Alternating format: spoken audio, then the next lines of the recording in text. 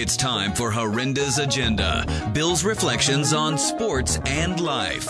Injuries are unfortunate, yet inevitable. And for Kevin Durant and the Warriors, this news is probably as good as can be expected given the circumstances. They'll be reevaluated in 4 weeks, and a return to regular season play is not out of the question. It's good news for the Warriors, the NBA, and the game overall. I detest the sentiment of taking delight into the unfortunate happenings to the opposition, including injuries. And while the Warriors couldn't control it during their championship run, they were at or near full strength, and in each playoff series, the opposition had injuries to key players. True champions, and I'm sure the Warriors had this sentiment, they want to beat the opposition when they're at their best and strongest. Let's hope for a speedy recovery for Kevin Durant and everyone to be as healthy as they possibly can be, given the treacherous terrain that is the NBA season when everyone's dinged up to one degree or another.